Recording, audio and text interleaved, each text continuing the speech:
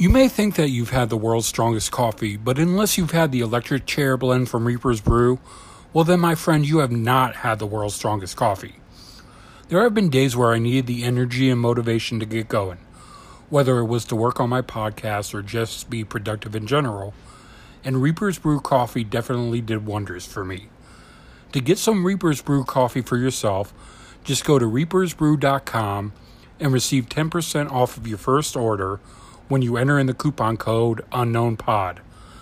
Again, visit reapersbrew.com and enter in the coupon code UnknownPod at checkout for 10% off of your first order.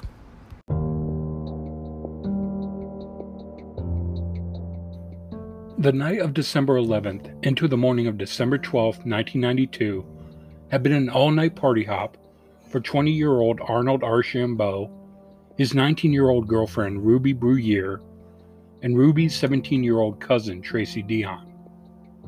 However, what had been a fun night of partying would come to a misfortunate end at approximately 6 a.m.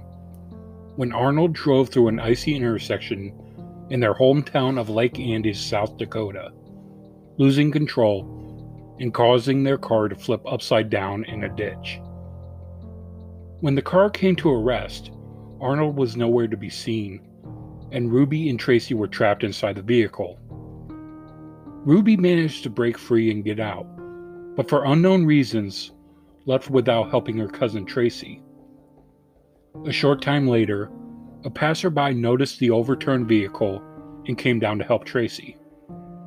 Arnold and Ruby, however, had disappeared. The couple would be missing for the next 3 months, when in March of 1993, the decomposed body of Ruby Bruguier was spotted in the ditch just a short distance from where the car had crashed. The next day after draining the ditch, Arnold's body was found just 15 feet away from where Ruby had been found. Their causes of death were determined to be exposure, but there would be factors that would call that ruling into question. How were they found so close by in an area that had been thoroughly searched after the accident? How was Arnold not in the same stage of decomposition as Ruby? And was there any truth to a supposed sighting of Arnold only a few weeks after the accident? This is episode 26 of the Still Unknown podcast, The Deaths of Arnold Archambeau and Ruby Bruguier. Hello and welcome to episode 26 of the Still Unknown podcast, a podcast about unsolved murders, disappearances, unexplained deaths, and other unsolved mysteries. I am Joe Schwartz, the host of the podcast, and in this episode, I will be talking about the strange circumstances surrounding the deaths of Arnold Archambeau and Ruby Bruguier, which Unsolved Mysteries fans may remember being featured in the show's 7th season. It is a case that has stuck with many who remember the show, and it has actually since been officially closed by investigators since they could not determine any evidence that the couple died from anything other than the official ruling of exposure. However, there are some aspects of the case that still have some scratching their heads and wondering if the official ruling is indeed correct, including the former county sheriff, who upon his retirement in 2011 still expressed doubt about the case. So now, let's explore the case of Arnold Archambeau and Ruby Bruguier.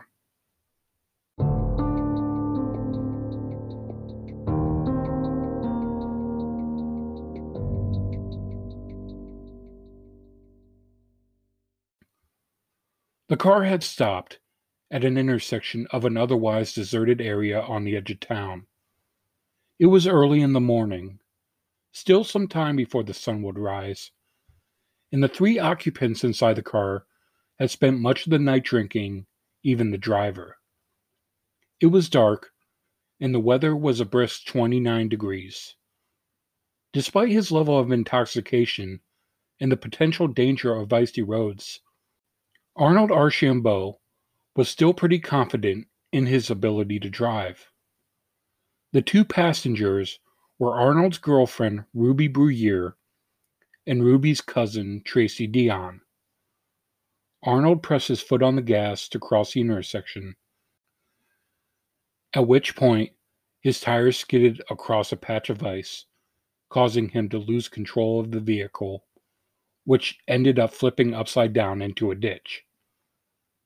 As Tracy remembered, it had seemed to be at the snap of a finger that it had happened, and she and Ruby were trapped, and Arnold was suddenly gone. Ruby was screaming and slapping the roof of the car, but managed to free herself.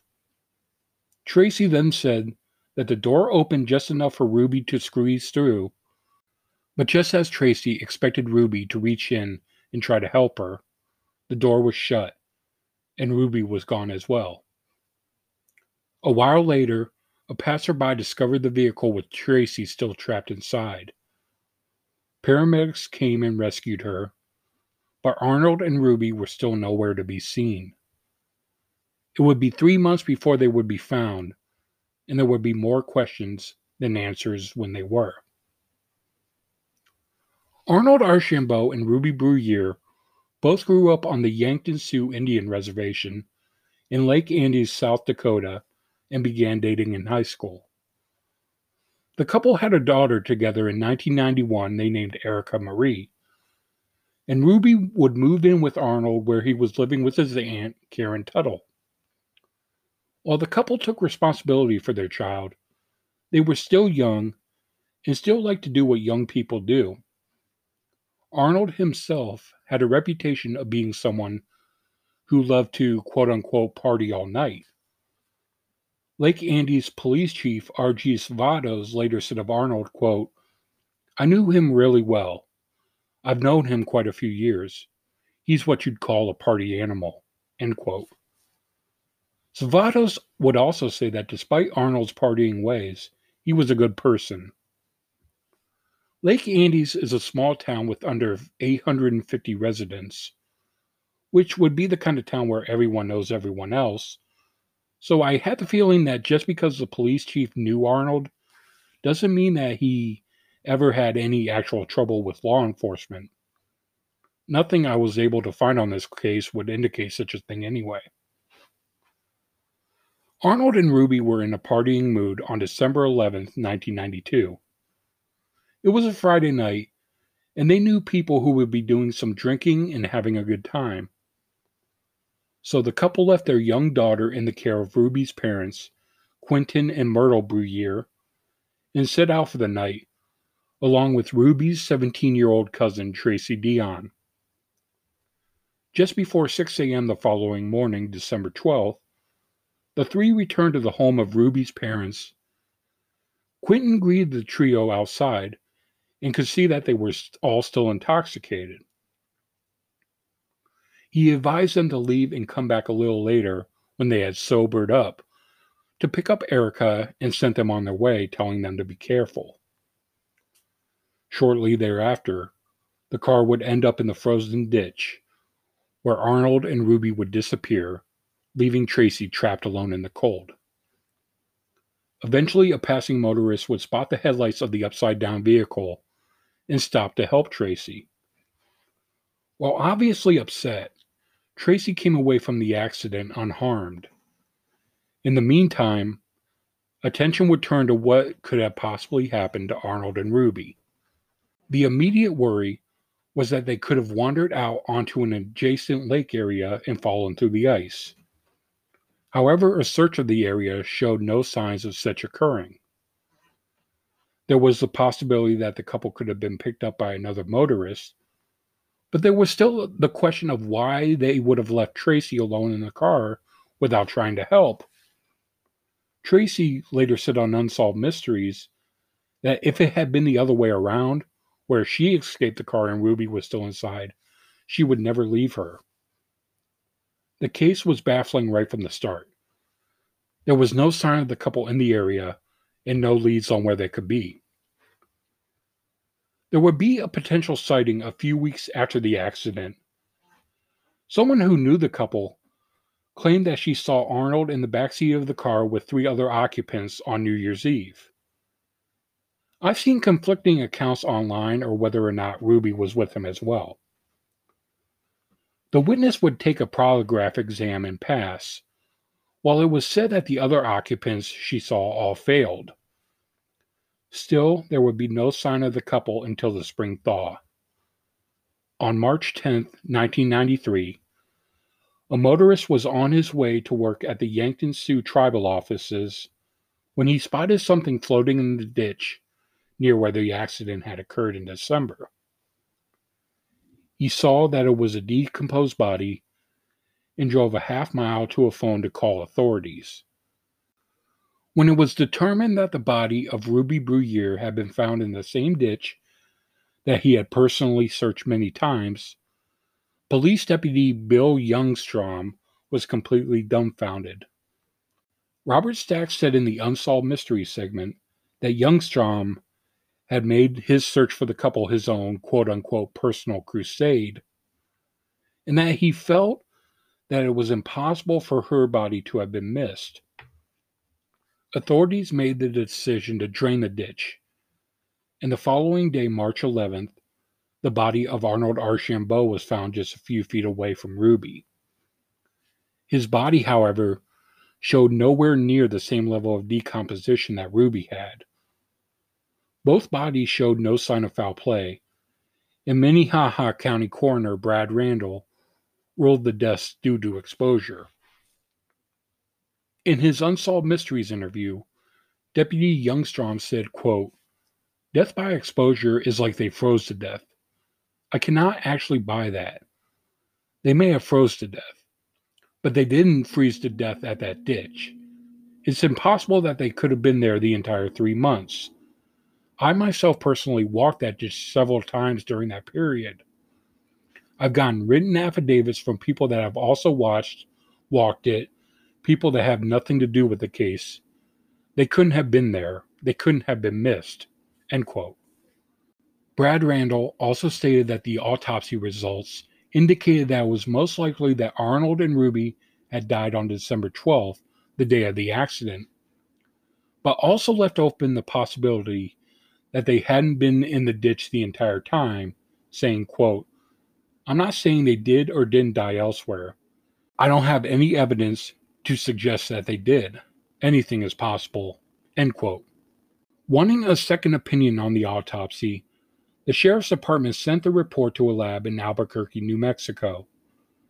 They in turn found different results, although what those results were I couldn't find specified anywhere. And Deputy Youngstrom even admitted that he didn't know if they were important differences or not, and that it stated that exposure could still be the cause of death. Youngstrom wasn't investigating the case as a homicide, instead just trying to determine whether they had died if they hadn't been spotted in the ditch for 3 months, saying, quote, "Somebody out there knows something, and I have to find that person." End quote. Youngstrom investigated the case tirelessly, following any lead he could come across, including traveling to Nebraska to interview former Lake Andes residents. Some clues included a tuft of hair found along the road near where Ruby was found, which was determined to be her hair. A set of keys was found in Arnold's pocket, which were 2 house keys and a vehicle key. However, Youngstrom never found any house or vehicle for any of the keys. A witness also reported seeing 2 men in a Blazer-type vehicle in the area of the ditch just a few hours before Ruby's body was discovered. None of these leads, however, revealed any further information. Unsolved Mysteries aired their segment on Arnold and Ruby's deaths in April of 1995. Youngstrom traveled to Burbank to be in the phone center at the time, and after the airing, some 25 to 30 phone calls came in offering tips in the case. Youngstrom investigated them all, but again found nothing further to go with. For the next 4 years, every avenue of investigation led nowhere, and in 1999, the case was officially closed due to no evidence indicating foul play. 2 years after that, Ruby's father Quentin would die at the age of 62, having never learned the full truth in his daughter's death.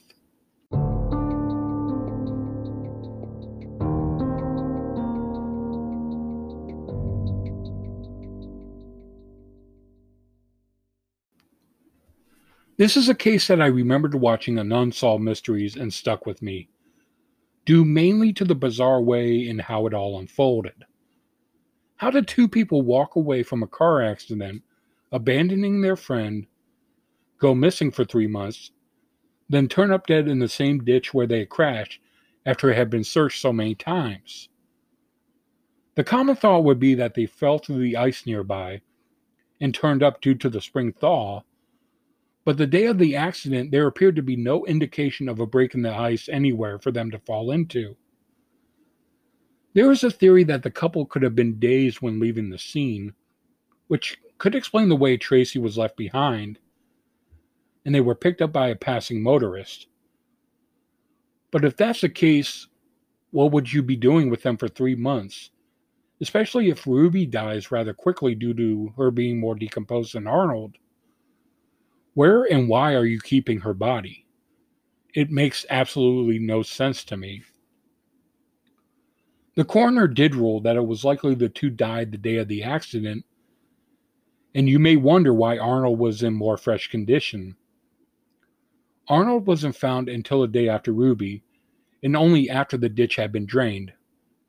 If he had fallen under the ice and gone deeper, that likely could be the reason he would be more preserved, due to being colder. I don't know if I put anything into the New Year's Eve sighting of Arnold. Yeah, the witness passed a polygraph, but that could just be an example of the witness strongly believing it was Arnold, and she had convinced herself of it. Most online discussion of the case, the common theory is that both Arnold and Ruby fell through the ice nearby at the time of the crash, and they were just somehow missed for 3 months. That may seem ridiculous, but it honestly makes as much sense as just about anything else that could have happened with them in this case. I do want to add that I was always taken aback by the fact that when Arnold, Ruby, and Tracy returned home intoxicated, Quentin's response was for them to return when they had sobered up. I guess by Arnold driving it off? I guess the thought was that they didn't want to return their young daughter to intoxicated parents, but it was before 6 a.m. It's likely the daughter would still be asleep. Why not let them in and give them coffee to sober up? Why send them back out onto the roads that were in potentially dangerous conditions? Forget about what could potentially happen actually happening for a minute. But what about the danger of Arnold being pulled over and getting arrested on a DUI? That was always an aspect of this case that bothered me, because it all could have been avoided. Quentin passed away 9 years after the fact, and I'm sure he lived with the thought every day that if he could go back and change anything, it would be to let them sober up when they initially returned home. Even though the case was officially closed due to no evidence of foul play, many who were involved in the case still believe that Arnold and Ruby had died elsewhere and were dumped in the ditch by unknown parties. What do you believe happened? If you have any thoughts, I'd love to hear them. You can tweet at me at StillUnknownPod on Twitter, or message me at StillUnknownPodcast on Instagram.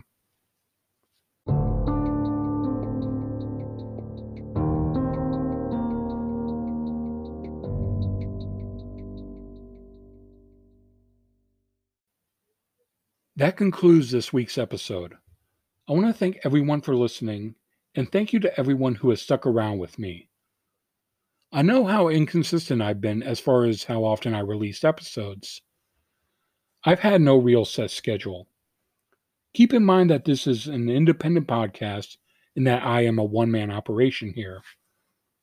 I truly love doing this podcast, but the way life is right now, it's hard to be able to work on it the way I would love to.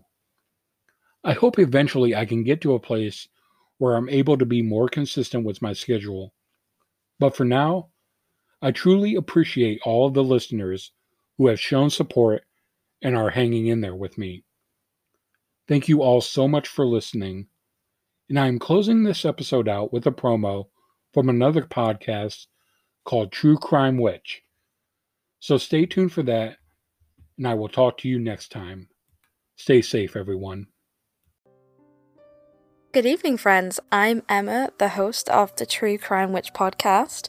Join me every other week as we delve into everything murderous, mysterious, and downright macabre.